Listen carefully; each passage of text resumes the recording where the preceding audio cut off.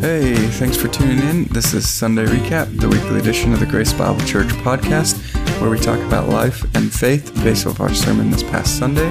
For more recordings of our sermons and more podcasts, visit bgrace.org/podcast. For more information about Grace Bible Church, visit bgrace.org. I'm Joey Colon. I'm Chris Webster. Jim Wilson. Kendrick Spells. I'm Dave McMurray. Hello. Good job, guys. Well, welcome to, week 3 of Advent. I turned on the third Advent electric-powered candle this week before church started. So that's how I know we're in the third week of Advent. You're the Christmas elf. I was wondering who was doing that. You're good, Joey. Just this week. Okay. Usually, I think it's Diane, actually. Oh, yeah. But the 9 a.m. was about to start, and I was like, candles aren't on. I was like, I could flip a switch. So I flipped a switch this week, but I'm not much of a Christmas elf. I think Diane and Steve are our Christmas elves. But yeah, third week of Christmas. How time flies, huh? We're on Joy this week in our Advent series, a series that probably makes sense to most people when you say the word Advent, but I like to remind myself that Advent is about the arrival of a notable person or an event, and in this case, it's about Jesus. And you want to know my weirdest Advent thing that's been happening to me these last couple weeks? Yeah, sure. I have had Christ the Lord is risen today stuck in my head. Whenever we're different. I know, we're like playing Christmas songs around the house, whatever, and then all of a sudden my head will go into Christ the Lord is risen today. I'm like, wait, what? No. That's like completely the wrong Easter. church calendar event. The worst part is it's not even a good version of that. It's the version of the guy singing it really bad. Do you know the one? I can't remember. From the internet. I'll have to find it. We'll Sounds link it in the excellent. show notes. It's Yeah, let's do it. if you've never The seen guy it, that Chris, like it'll doesn't know change the your life. words and he's like mumbling half of it. Yeah. Oh, it's so good. That will bring me joy. Yes, let's link it. For some reason, my brain keeps saying John Denver, but that is not right. It's a really, really horrible version of Christ the Lord is risen today, and it's what's been coming to mind every time we do hear Christmas songs. I don't know why, but that's my Advent torture that I can share with you. Maybe it'll get stuck in your heads too. But as we continue through and down the Advent trail, we're on Joy. And I actually had someone tell me this week, or last week actually, why is this week love? Love is not supposed to be this week in Advent. And I was like, well, there's no real official weeks. Maybe there is somewhere. Am I wrong? Are we doing the official Advent order, or is this our Joey, own order? you are correct. Okay. Yeah, so the Hope, Love, Joy, Peace quadrilogy is one of the rarest. It's one of the rarest out there of what different churches do. And yes, some churches do it in a different order. But there is no official proclamation other than if you were to be Catholic and follow that liturgy, or to be Episcopal and they have a liturgy. But even those are very, very different from the Hope, Love, Joy, Peace thing that we follow. You know, they have like the Mary Week and the Shepherd Week, you know, and they rotate it. Some of the churches do a different one each year and rotate it around like a 3-year rotation. I think that's what the Episcopal Church does. So there are almost innumerable ways to do it. So we chose this way to do it because we can. Yeah. Story of our church life, huh? Well, it's Always the story translate. of the West. It's you bring up a really good point, because I was actually talking to my son about this last night with the younger generation that has been a part of the non-traditional evangelical movement. There is a desire for tradition. I think all humans desire boundaries, traditions, rules, structure, and the New Testament doesn't give us that degree of structure, but it gives us freedom to create it. And I think that's like, that kind of freaks people out, you know, we want to deputize families to create structure for their family And then we would also say, yeah, and churches can do church in a certain way, and we have that freedom. I think what's really important is not confusing the can with must. I think that's a really important part of New Testament Christianity. We can create structure. Definitely don't open a can of must either. Don't open a can of must. Mm-hmm. I know. I think I was going to say, to be serious, I do think in our relativistic leaning society that there is that longing for even just historical certainty, like even, and then so as Christians, we even have a more serious job of saying, what does Scripture say, and really being careful not to hold people to something that Scripture does not say. And I've appreciated that with you, Dave. I kind of dived into Dave's battle this year, trying to help kind of tweak and rewrite the Advent devotional. And it's true. It's true. There is definitely no scriptural way, and surprisingly, not really even a cultural unity on it. So unless you go Catholic, and we are not, so or maybe some other denominational. We're non-denominational Protestants, so we're trying unity with our church and to celebrate some good things that are not required in the Bible. But we're crazy, not going to confuse the can with the must. Don't confuse the can with the must. Oh man, that's bad. That cannot be the title of this episode. But it's so good. Okay, anyways, this is bringing me so much joy that I'd love to talk about your sermon. I took my own notes, and I have your notes, so we'll see where they collide, I guess. But I think you started off by talking about how everybody longs for joy, but kind of that we don't really even know what real joy is, or we often forget what real joy is. I don't know. And so you talked about, I guess, maybe even to borrow Charlie Brown Christmas story, the commercialization of joy. Yeah, I mean, I think commercials in general are saying, this is how to find true joy, by buying our product, or by looking like us, or by being a part of our tribe, and that's not the biblical definition of joy.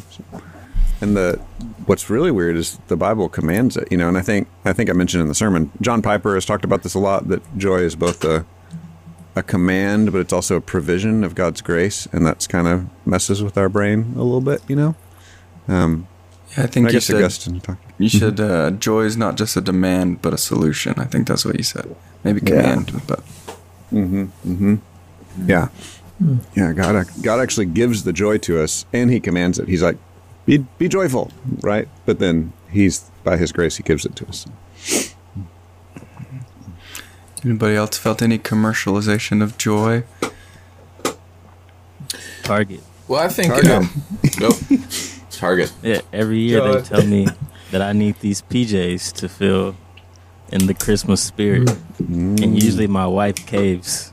I mean, did you even Christmas if you weren't wearing the PJs? Yeah. So y'all get new PJs every Christmas, every year? Whoa. Wow. That's a lot of PJs. Now this is getting a little personal, but do you wear long pants PJs? Only during Christmas. Okay, it's just like a special Christmas thing. I always feel like they're trying to strangle me when I wear long pants. I have to wear shorts. How long? How long are these pants, Dave? Anyway, well, strangling you. Yeah, 97 inches long. So maybe that's the problem. Maybe they're too long. So. It's like tying bowling knots. My legs get tangled even if they're the right size. It's weird. Someone please draw a comic of Dave tripping over his pajama pants and send it to us. That could be Enjoy for Christmas Creative. That could be somebody's Christmas joy. Creative. Yes. Hashtag. Steve Guest can do it. Dude can draw. I was thinking, what's that? Yeah. I was thinking just definitionally, I think there was so many 90s sermons that start with, let's go to the dictionary for this word. But I think these words, when they are based around these sermons, when they're based around a single word, it really comes to definition. And I think probably, it's funny, we talked about it in small group. I'm going to pronounce it wrong, but there's this like Norwegian thing, Huga. Have you guys heard of this? Y'all are all dudes, so you probably, I don't know if you've heard about this. There's this Not until last pursuit of, yeah, there's this pursuit, it's this whole thing around, and a lot with gals because they're, you know, decorating houses and stuff, but it's like this idea that you can create this perfect warm room, like, Oh, it's all like the right feng shui. decoration. Yeah, that's what I said, and I got slapped down hard. But I think it is feng shui from the Norwegians. But I do think that kind of is a good capturing of sometimes how we define joy is the elimination of all problems, and then I'll be happy. So we're pursuing this like perfect holiday where no one's mad and really no one's human. You know, there's no problems, everything's smooth, the food is perfect, you know. And Yeah, I do think for a lot of pajamas. us, I mean, it's kind of a movie, you know, maybe a Hallmark movie definition of it. I don't know what it is, where it comes from, but I think that's what a lot of our, I guess it's heaven maybe too, to not make it just totally negative. I mean, we are longing for heaven, but we're trying to build it. We try to build it each Christmas here, and that's a lot of the time why our joy gets stolen, is because we're still in a broken world, right? So I don't know. Does that resonate with you guys? Do you feel that? Yeah. I'll answer. Yeah, I feel that. I think Dave speaks to that towards the end of his sermon. I had it pop in my head, and I can't remember exactly what he said, but yeah, whatever. I lost it. It's gone. Well, so therein lies the problem of like, can joy coexist with brokenness, right? Can joy coexist with when everything is not perfect? Yeah. Is there a feisty kind of joy? Yes. When I everything think the is crashing Christian down. answer is yes and no. Ooh, So Christy, do tell. our children's director, read the story and said, you know, you can have joy even when your circumstances are not perfect.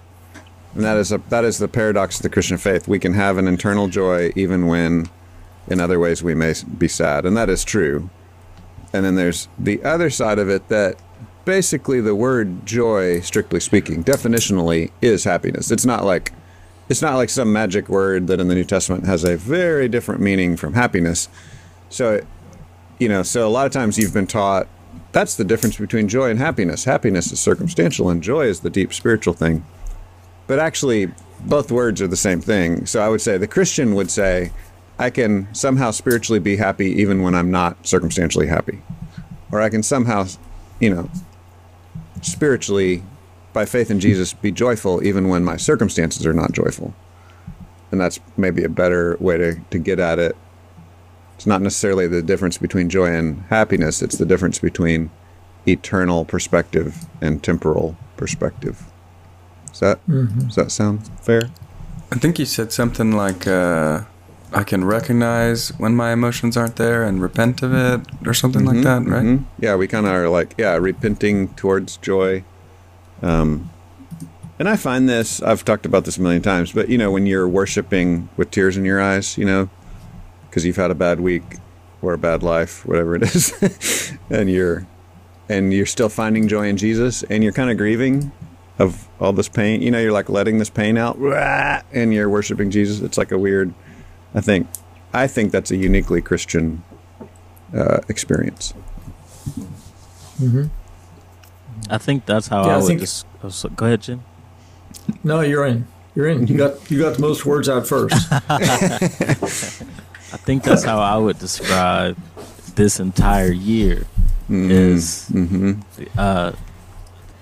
I would say spiritually, this has probably been one of the most joyful years for me and a lot of people, because we've had time to sit and realign our focus to Christ and learn more of Him in our quarantine time.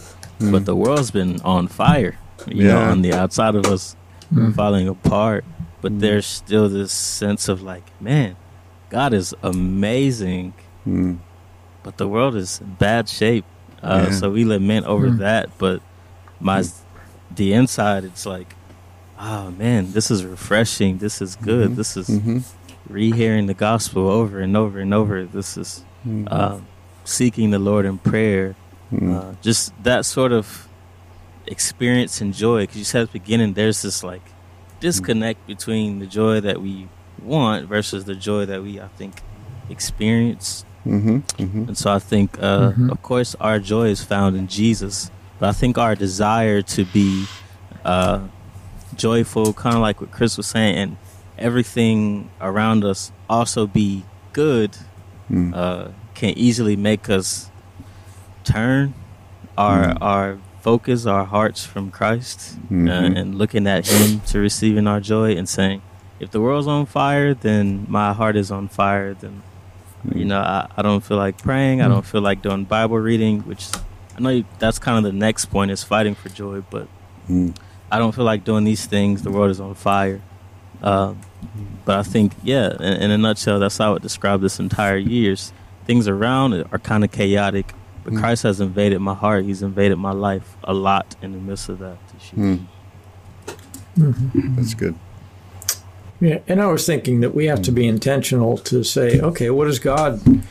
Where is He in the midst of this that we're going through, and what is He doing? And you know, to be, and this is how I'm more of the pessimist, right? So it's really good for me to be reminded every day that, you know, God is still in control, and God is going to bring everything to a conclusion that's the right conclusion, and so I can have joy in the midst of broken everything, you know, just seeing everything we think falling apart, and yet, and you know, I'm not saying just put on a smiley face, but just looking for, hey, where's the goodness in God's work here? What might He be doing? We don't always know because He doesn't make it always clear, but we can be assured that He's doing the good thing. Yeah, Yeah, that's good. First point. Your first point was joy is for all kinds of people. And you talked about how God's always calling out to people who don't deserve His love. You did that through the wise men, right? How they were, you know, people who maybe even were practicing, you know, different religion / mysticism, I guess. And God used revelation. It might have been, I guess, natural process, or it might have been a special star in the sky, but He reached out to people who we might say don't deserve His love, I guess. Yeah. Yeah, summary-ish of that point. That's good. Yeah, calling outsiders, and it's a picture. So this picture of what God did in calling these outsiders is a picture of what God's constantly doing and charges us to be doing. You know, to be. I should have quoted the great. You know, Israel is to be a light to the Gentiles. You know, that's So there's a lot of other symbolism of that as well throughout Scripture. I don't know. Some of the highlights for me, I think you fought the narrative a little bit, that, you know, what makes us Christians is that we're better than all you people out there.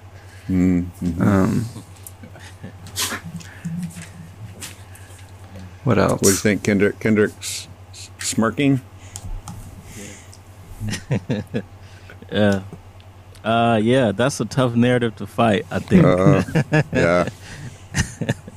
That's really what I was smirking about. But I mean, you broke down the Old Testament, was like focusing on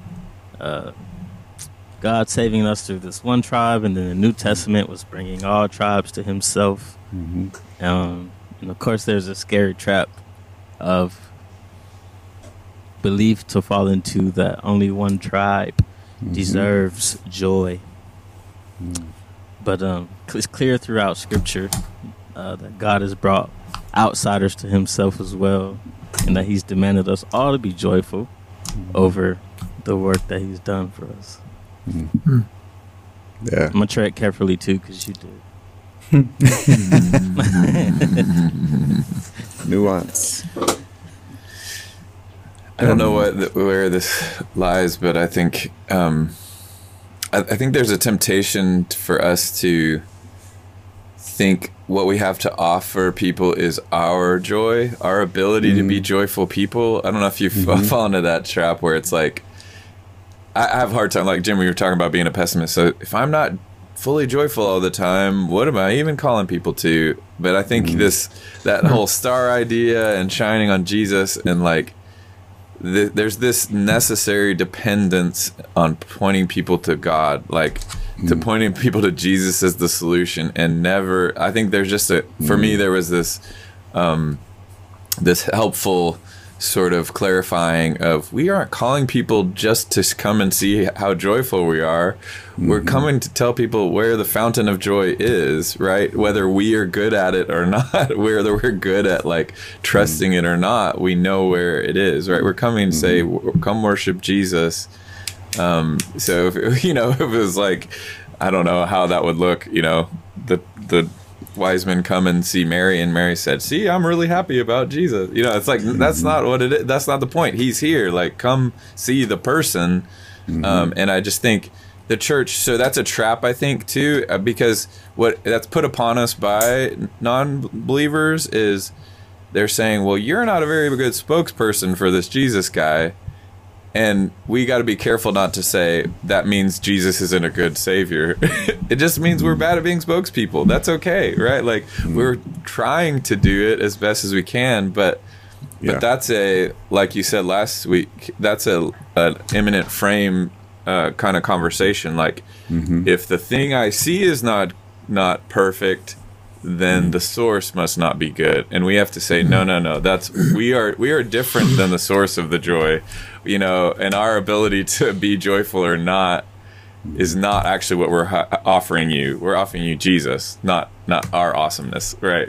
Yeah. Does that make sense? I don't know if someone can say that a little more concisely or anything, but no, I think that's a good point. I mean, that's a sidetracking, you know, to use apologetic method. That's a sidetracking of the point. If the point is Jesus, you know, we can quickly say, yes, you're right, I'm terrible, let's talk about Jesus again. You know, like yeah, it's good. It's good. I think that one thing go. I think that can expose in someone like me, for example, where I'm looking for joy, because I'm the kind of person that's like always smiling, always happy. And then if somebody's not, then I'm like, they're just so like down. They ruined my whole vibe, you know. And it's like, my joy shouldn't come from if they're smiling or not either. So I think that can expose what we're looking for and where we're drawing our joy from in a way as well. It's awesome. Speaking of apologetics, I had a question for y'all.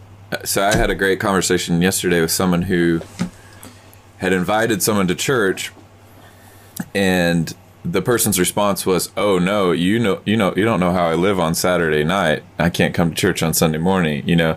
And so again, the underlying thing of church is all good people, or church is all, you know, people who do everything right. And I thought that was a great question. What do you say? How do you fight that? Well, how do you build that bridge from the world that perceives the church as all the goody two shoes inside, right? What's that conversation look like, or how has that looked? What do you say to that person who's worried about that, or how do we continue to do that? Well, God invited naughty astrologers to come be one of the first witnesses to Jesus. True. Well, The magicians. the magicians, yes. But, you know, Jesus said, hey, I'm calling those who are sick. They're the ones that need a doctor, not the ones who are well. Yeah. So yeah.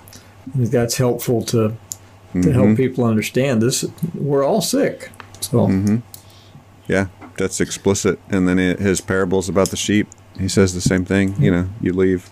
He's like, wouldn't you go chase wandering sheep? Wouldn't you go looking for a lost coin? You know, yeah, or a lost son. And I think we know those. I guess partly I'm wondering, maybe even bigger, like if that's a systemic feeling from the outside world, you know, I'm wondering about how that should change our marketing campaign, or how do we engage the outside world? That's the $1 million question for sure. But Does that make sense? Kind of like, is there anything we can do to change that perception to the outside world, you know? I mean, part of the problem is we have that perception too, right? That was your kind of your call to action at the end of this point, or your application was like, you know, first you talked about, do we have people that we believe are outside of God's grace? But then also, like, do we believe that I am the wrong kind of person, right? And if we truly believe that, I think you said, then if we truly believe that we're the wrong kind of person, then we're not reaching out to people who, you know, so. Yeah. I think it's. Yeah, the Gospel-Centered Life book, Kendrick and I read together like 6 months ago. I think Kendrick's doing it with some other guys right now. I think it's Pretend and Perform? Performance and something else, but it's kind of the positive, negative covering of our shame if we don't run to the gospel. So yeah, like I secretly believe, so like what I brought up in the sermon, I secretly believe I'm not really good enough. So I'll pretend to be good enough, right? So I'll perform and act like I'm a good Christian. So then you got fake kind of performance Christianity. That's dangerous. That's a virus that disrupts gospel community, welcoming outsiders. But then there's also this like negative version. I can't remember how they worked out in the Gospel-Centered Life, but I think of it as just like hiding, you know, like, oh, I'm so terrible, God can't love me, so we run away from God. I think that's the person that says I'm not good enough to come to church is doing that. And you're like, that's not, neither one is correct. You know, the person pretending he is good enough, he's wrong. And the person saying I'm so bad, God can't love me, he's also wrong. They're both wrong. You know, it's the gospel is what makes us presentable to God. And I think, you know, I think historically that's just something, that's why we preach what we preach, you know, like that's why we are having this discussion right now. That's why we have those conversations with our friends. We just have to keep reiterating it because I think that is the common misconception. Humans always fall away from the gospel and we think we have to make ourselves good enough somehow. Yeah, we talked about this a little bit in a small group last night about mask wearing. And, you know, the mask has, it has taken away some of our ability to understand what other people are communicating through their facial expression. But in our metaphorical mask wearing, we hide and we put on a mask that says, "Oh, look, I'm fine." Or even the person who says, "Oh, I'm so bad, God could never forgive me." I mean, that's really a mask that says God's not big enough for me. Yeah, you know, and so. Yeah, it's given us opportunity now to talk about what a mask does, both in real life. It protects us, and that's what we're trying to do. When we put on a mask, metaphorically, we're trying to protect ourselves and trying to show people, well, you know, you really wouldn't want to know the real me, because if you knew the real me, you wouldn't even talk to me. And so being a person that says, you know what, I am so messed up. Let me tell you some of the ways that God has dealt with me being so messed up. So yeah. It sounds like you're saying, you know, one of the options to deal with the person who says, you should see me on Saturday night, is to be real with them and tell them, you should have seen me on Saturday night, right? Like, yeah. I mean you have to be careful that you know they say, oh, well, you condone everything I'm doing that, but no, that's not our point. Our point is that it doesn't matter what we're doing. If we're sinning, then we are in need of a Savior. Yeah. I think obedient yet still gospel grace Christianity says, oh, I'm not good enough either. I'm trying to be good enough, but my only hope is Jesus. You know, it's like I'm trying to be good. Right. I'm trying to obey him, but that's because he loves me. It's not because I think being good enough will make him approve of me. And I mean, we just have to keep having those conversations. Yeah, and I think there's still a place for empathy too. Of like, man, I feel that pull, right? I feel that pull to want to do that. But the beauty is I've been set free from always having to say yes to that lesser thing that will not satisfy. I think that maybe that's the Kellerian twist of like, yeah, man, I used to think that would satisfy me, and it didn't, right? Does it? Let's talk about it. You know, I think there's real joy at this fountain. Like, let's go. I was encouraged too. As we're talking, like, because I through the pandemic, I've been doing the confession time every week, and just kind of pondering it, and how do I say it and say it differently, and I think knowing, so that person who was invited actually came, ended up coming, which is awesome. And I'm just seeing, I'm saying the confession time, and I'm seeing it through the eyes of an outsider, and my fear is just like, is this condemnation at this moment of like, you have sinned, which there needs to be some good guilt, really. We all need that at some point. But I think what you guys were just encouraging me at, and my prayer is as well, that it'll be encouragement to them seeing, no, we're all kinds of people. Like, we're sitting here confessing our sins. We're not pointing the finger like specifically just at you. We know the finger's pointed at us, that we're guilty as well. And without Jesus, we all go to hell. Like, he's our only hope. So that's my hope too, that a non-believer or an outsider that comes in and sees that confession time hears this exact message of, we know we're not the good people without Jesus. Like, we're the same. Anyway, that's good. That's good. Joy is a fight. Joy's a fight. Joy is a fight. boom. Started off by talking about the fight, and it could be internal or external, I guess. I don't know. That's in my notes, not yours. But it might be in yours, too. I don't know. I'm not looking at yours as much. Could be internal or external. What was internal and what was external evil? From the walkthrough of the sermon on Wednesday, one of our folks gave me feedback that when I said joy can be a fight, their mind immediately went to depression, but then I didn't talk about depression. So I was just trying to acknowledge, like, yeah, that is one of the avenues where we fight. Same methods, but here we're seeing the external fight towards external evil.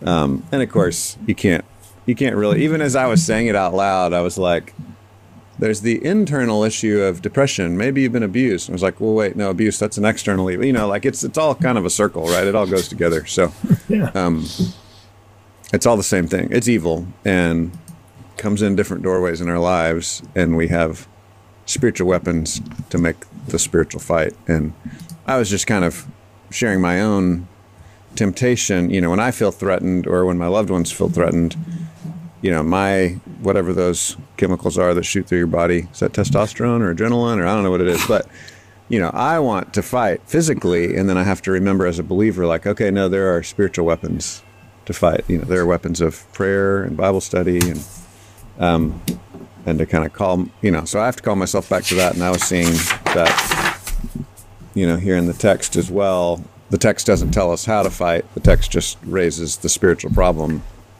And the point of the whole book is pointing to Jesus as the spiritual solution. So yeah, just trying to keep us back on how do we actually fight that fight for joy.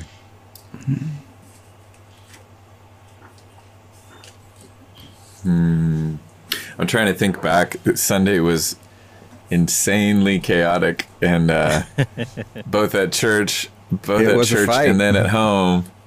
It was a fight, and I'm trying to think, how did I do in that little fight there? I think my tendency is to just like soldier on. Yeah. And I was kind of, I don't know, I'm still processing it because I was thinking, is that like really bad to just kind of keep going, and then it, like, you're happy when you survive it, you know? But was I supposed to express that somewhere in a healthy way? Or, you know, definitely like cling to Jesus, or I was trying to get down in the nitty gritty of, and the irony that it was such a fight on Sunday on Joy Sunday. It was a fight to have joy. And then I don't know. I'd like what? Yeah. Go ahead. Just say that my wife at lunch read an article about like there are Christians having rallies saying things about like Civil War fighting, you know, and I'm like, what? Oh, what wow. the? And we read this article about it, and we're like, this is scary. This is weird. Like Christians talking about, you know, for Christ fighting physically, you know, I'm like, they're all mixed up. And kind of listen to that. We were doing it at lunch, I guess. It was yesterday after church, at lunch, at home. my wife read this article. We were all kind of freaked out by it. And I was like, you know what? We should pray. And honestly, that's not normal, or as normal as it should be in my habits. I hear something really upsetting. Typically, we have a really intellectual conversation about it with my adult children, and we talk Christian worldview, and we do great apologetics, but are we praying enough? And I was like, you know what? Let's just pray. And I prayed, God help us from this craziness, and but that's I just recognize that in myself. I share that story as like that was one of the few times I think I actually did the right thing, and it was just because I had just preached a sermon. Really, I had it fresh in my mind, But I'm preaching these sermons with, my old pastor used to say, well, I've got one finger pointed at you and 3 are pointed back at me, I'm preaching to myself like, yeah, I got to pray and not bow up. So yeah, that's why I point with a knife hand always. There you go. It's all you. It's all you. That's good. I was gonna point this. I want to ask Jim because I think I've seen you. That put you on the spot, but I've seen you model kind of. Maybe it's the true face thing, but modeling the I feel this thing and I need to do something about it really well. So I was just wondering, do you have like specific tactics on the fight for joy? Especially I guess maybe I'm talking more kind of the emotional versus not really the like physical fight, but I don't know. Does that make sense? Like I've seen that as a pattern in your life. I don't know if you're willing to share just what that looks like for you. Yeah, it's hard for me to see myself. Okay, so.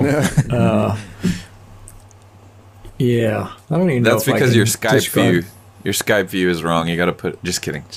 Yeah, that's right. No, that's what I ought to fix. I don't know that I have a good tactic, but I know that I get to the end of myself, like Saturday working on that truck, and I was to the anger of throwing things. I was at that point because it wasn't going well, and in the midst of that, I'm thinking, there you are doing it again, man. You're just saying you got all the power to do this and the wisdom, and you don't, obviously. So maybe you ought to ask somebody who could help with that. Now, I didn't get any immediate solution, but I think that's just been a learned response over time. When I get to the point where I just say, I'm an idiot. Now, okay, I don't support calling yourself an idiot. You're supposed to be kind to yourself, okay? But I know that I do that often enough that it's what brings me to the point to go, well, yeah, because you won't talk to God about it, right? Because I'm stubborn and I want to prove that I can do it. So, yeah. That's good. I don't know if that's helpful at all in referring to your question. No, I think I'm interpreting, and I think I see a pattern there of, like just well, I mean, how to say this? Just holding on and not reacting in the moment is such an important thing. Just patience and like having enough wisdom to not try to deal with it all right then, and then having a scriptural analysis later of like being in the Word and being able to look back and say, okay, this now that I'm out of that moment, I can kind of, like Dave says, like the scriptures are that I forget what theologian said, that the scriptures are the lens to see the world. Like, so I can put on those glasses and kind of look back and say, oh, maybe now I understand a little more of what's happening. But a lot of the time in the moment, you're just blind to it. And maybe the wisdom is just to like go slow, like just don't do anything drastic. Come that's to at the least end one of thing. yourself quicker. Yeah. Sit down, take a nap. I don't know that I have a tactic I could pass on to people. I think it's an ongoing process in my life. Just because I know that impatience is one of those things passed on through my family, and I just find myself being impatient. And I mean, God's been, even in the stuff I've been going through lately, I see Him working on that. But it's funny. We were doing this devotional this morning, and it was talking about when you're playing pickup basketball with guys. And I don't understand this because I don't play basketball, okay? But calling fouls on yourself is supposed to be the honorable thing to do. But I think of it more in terms of golf. Golf works that way too, because the expectation for the player is that when something happens, the ball moves when it's not supposed to move, you are supposed to acknowledge that, and you are supposed to, you give yourself a penalty stroke. But that's the way the Christian life is too, right? We're supposed to call those fouls on ourselves and say, oh, that was wrong. I shouldn't have done that. I need to confess that. And, it's James 5:16, but I think that acknowledging our brokenness in the moment is what God wants to train us towards, so that we don't just try and hide it, right? And I think being more comfortable doing that because you trust the people around you is what small groups are about. That's why we do the things we do, so people can say, hey, I really messed up, and I don't want to keep doing that. So would you pray for me? It's good. It's good. Well, and Dave's solution in his sermon was to go back to the boring spiritual tools, right? Yeah. Yes. I mean, really, you were saying, like, the fight isn't a physical fight. Like, the church doesn't bear the sword. Some people do, but church doesn't. So we've been given different weapons, right? And different armor. And you said, that goes, strapping your gear on every morning and go back to the boring spiritual tools. I put it in quotes. I don't know if you put it in quotes or not, but boring. I think I did hand quotes when I said it. Did you? Okay. Probably. Yeah. Yeah. I mean, I think it's just so easy to overlook. Actually, my son was encouraging me with that too. He got to speak to his old high school as, a college kid. So he's a senior in college, and one of the classes asked him to give advice, and he was talking about how, trying to summarize, I didn't hear his talk, but he kind of told me beforehand what he was going to do.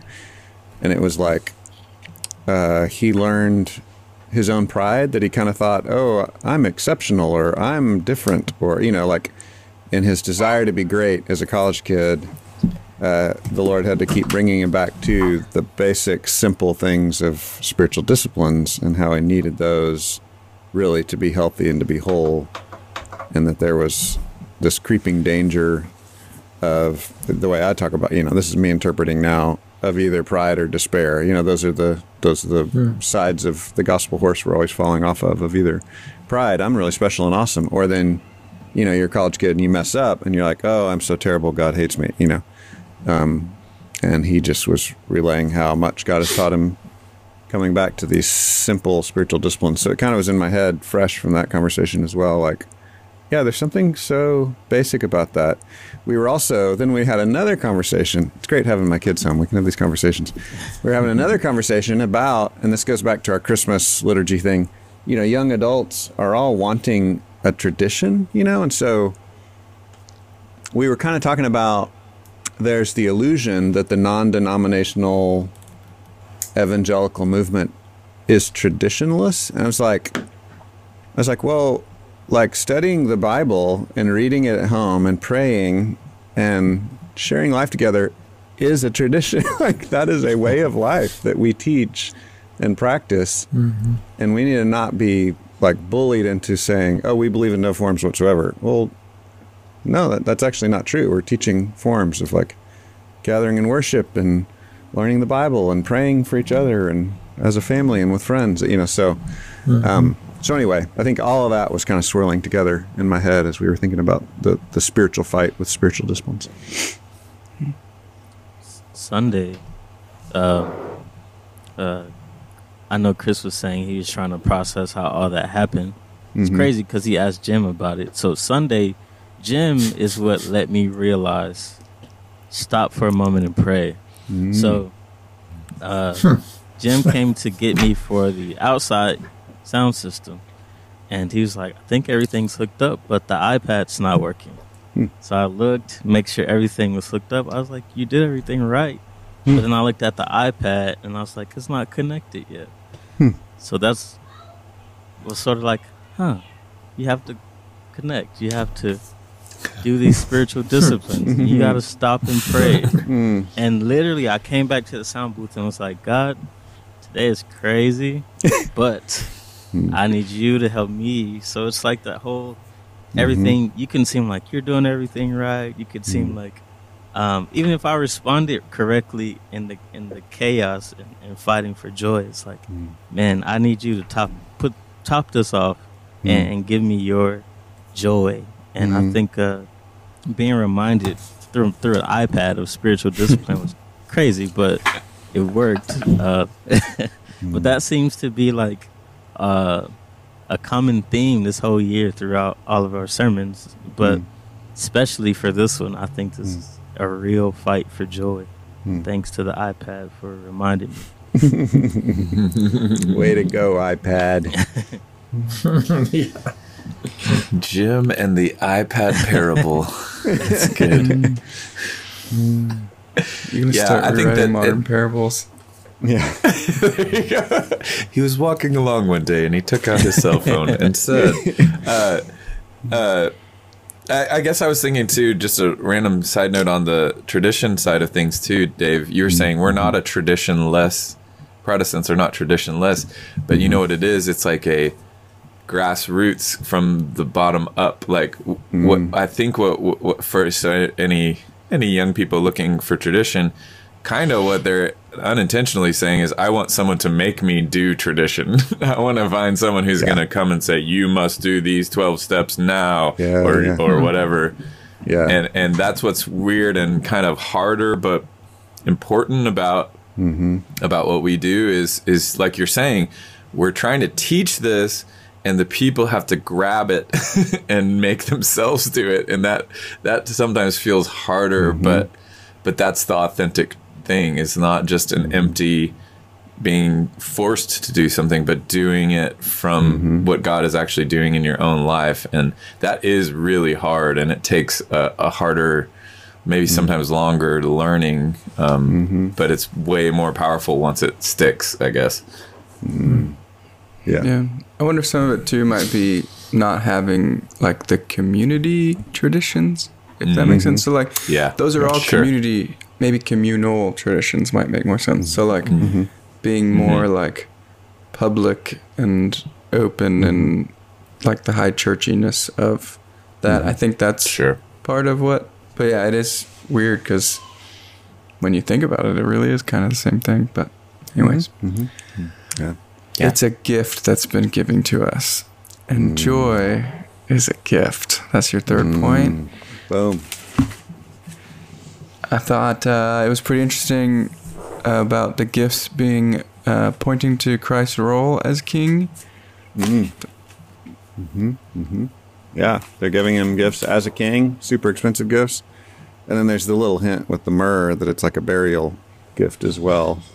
And that's, that's again, I was trying to show at several points, because Matthew does this a lot. There's pattern and literary prediction or fulfillment versus like concrete, he's coming this year at this time, this place. And Old Testament prophecies have both kinds of predictions. They have the very clear, concrete type of predictions, and then they have the more literary echo or type or pattern type predictions, and there's a lot of that in Matthew.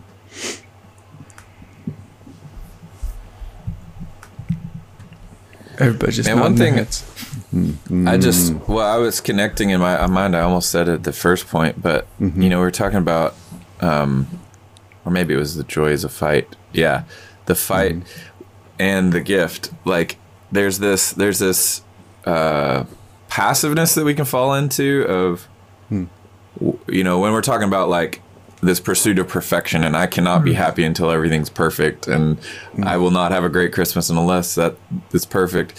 That's a passive way of looking at it. Like I'm just going to sit here and wait for joy to come to me. But I was going to say there's this important second half of that. Well, am I helping make someone else's Christmas better? Like, am I helping make someone else's give joy to others? And again, that sounds like such a Christian-y thing, but I think we disconnect the two in our minds too much, or I do, I guess, saying, are the circumstances correct for joy? But that's saying I don't have any agency to to do anything about that, which is crazy, right? And so I need to keep saying, well, I have an effect on this circumstance. I can, and I can point people to the truth, and I can give that gift. So that was a good connecting the two things. Part of the fight is being someone who fights for others to have joy, you know. It's not just for my own selfish personal joy. It's I'm going to fight to give that to other people as well in the ways that I can. That's good. And that's so fighting for other people's joy is giving them a gift. Right. Exactly. It's not holding joy hostage. You talked about holding God hostage, but like you can hold ourselves and holding joy hostage too.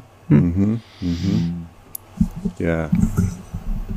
Yeah, and we've talked about this a lot on the podcast, I think, but there's the tension between doing your thing, and we've got stuff we're good at, and we do our thing. We try to apply it the best we can to different scenarios to bless others, our gift, our skill, our talent. And then there's also the like, something else is needed, you know, like someone just needs this other thing you're not very good at. Just step up and do it again for the sake of them, for God's glory, because God's been gracious to you. And that's kind of easy for me to toggle back and forth between in my own brain. I find for a lot of people I give advice to, that seems really baffling to them sometimes. I think the solution is kind of a just do it, you know, like pray and just go out there and try it, you know, just try stuff. What do y'all think?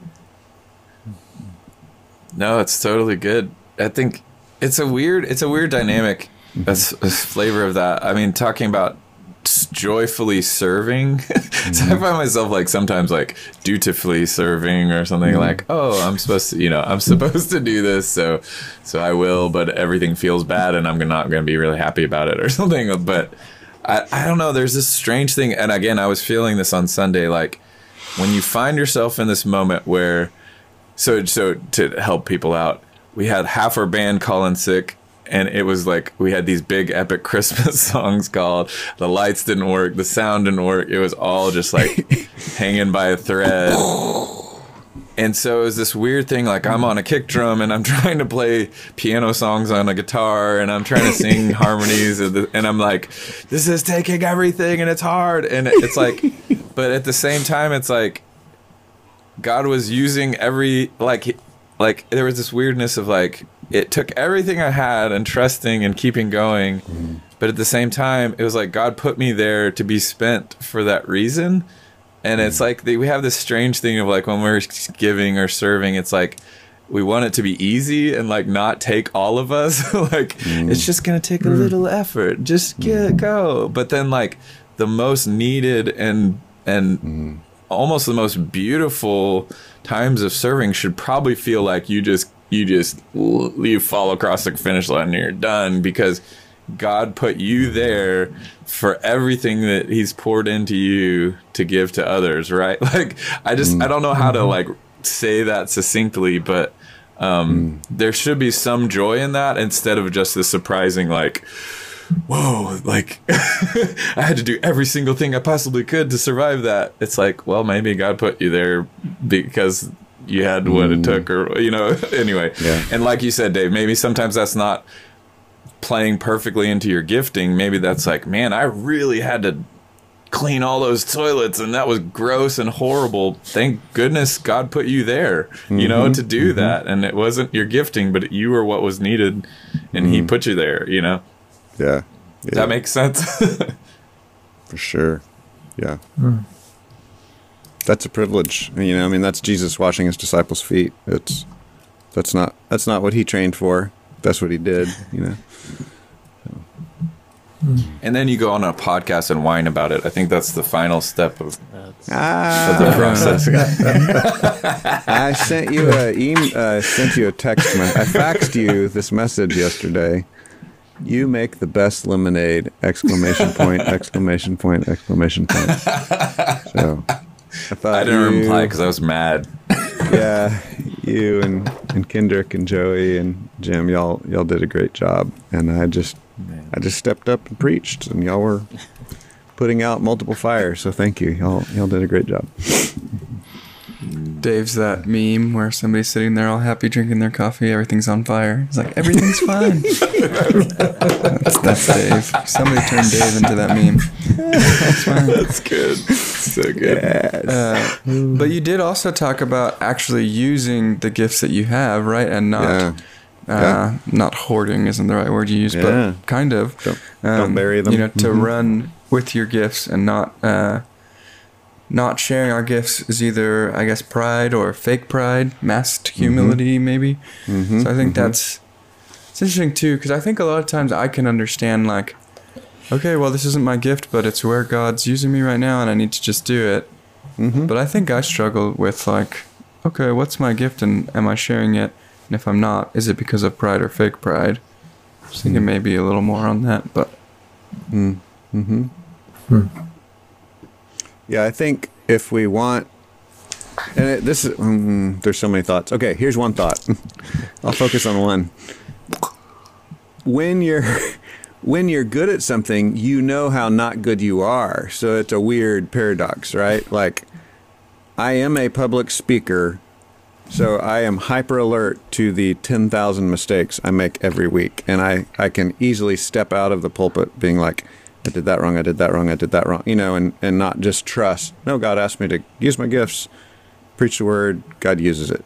And I think that's true of everybody's gifts, you know, like generally whatever you're good at, you see all the little errors that other people can't even see because they're just like not paying attention to the details. You know, I notice like Joey and Chris and Kendrick, if there's a strange noise, I can see like a weird look on your faces, you know, like, like y'all hear things I don't hear, you know. There's like an alertness to certain things that people with gifts have that other people don't. So that all sometimes plays into that condemnation. You know, you feel like, oh, I'm terrible at this. Well, you're not terrible at it. You're just not as good as you know it could be done, you know?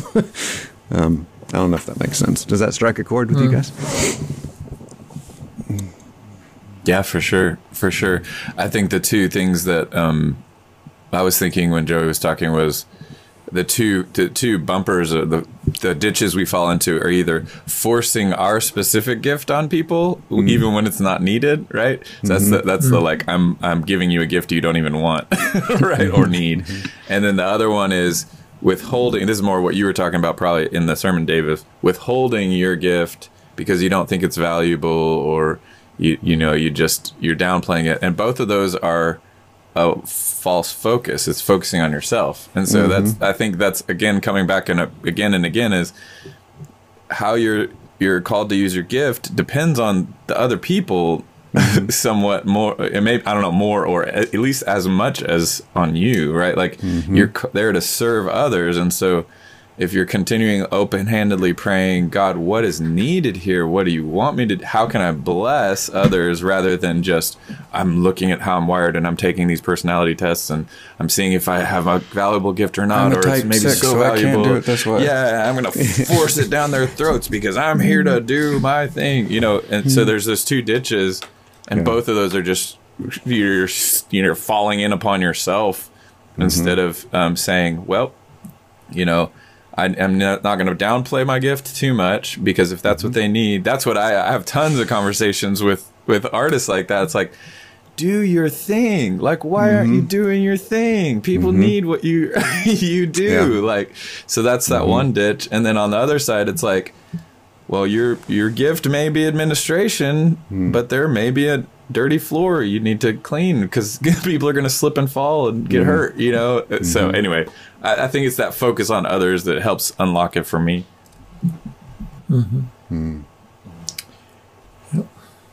Yeah, that last point, that's everything. Because I think even when you could be good at multiple things, like Dave was saying, but you know how not good you are at those things.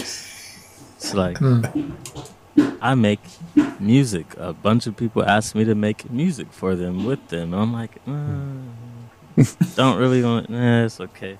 And then I'm like, a ton of people are asking me to make music with them, for them, something like, you know, so it's like, maybe I should focus on serving others with this gift. I think that's a good point, Chris, of thinking of others when you're using your gift in that way. But what's weird to me is that relationship Chris was talking about forcing the gift and withholding the gift is, man, that balance in between there is tough. I remember coming from the denominational background I've come from. It's like you sit down, you never use your gift until we ask you to. And then I went to college to leadership class, and they're like, if you're a leader, you do everything in your power you can do. And so I was like always trying to do everything, never trying to withhold anything for good timing or what would be beneficial to others. So I think now I'm sort of trying to figure out this balance of, okay, Lord, I'm gifted at this. Help me to do this. Help me to do this well in perfect timing. But if there's a piece of paper on the floor, even though I like to rap, I think I can pick that up, So, there's this tension of serving others in our gift, and I would say out of sort of giftings that we have as well. What do you think about that? Yeah, I think it's good. I mean, you just got to keep moving. You keep doing your thing, and I think then community limitations affect that as well. You might start to get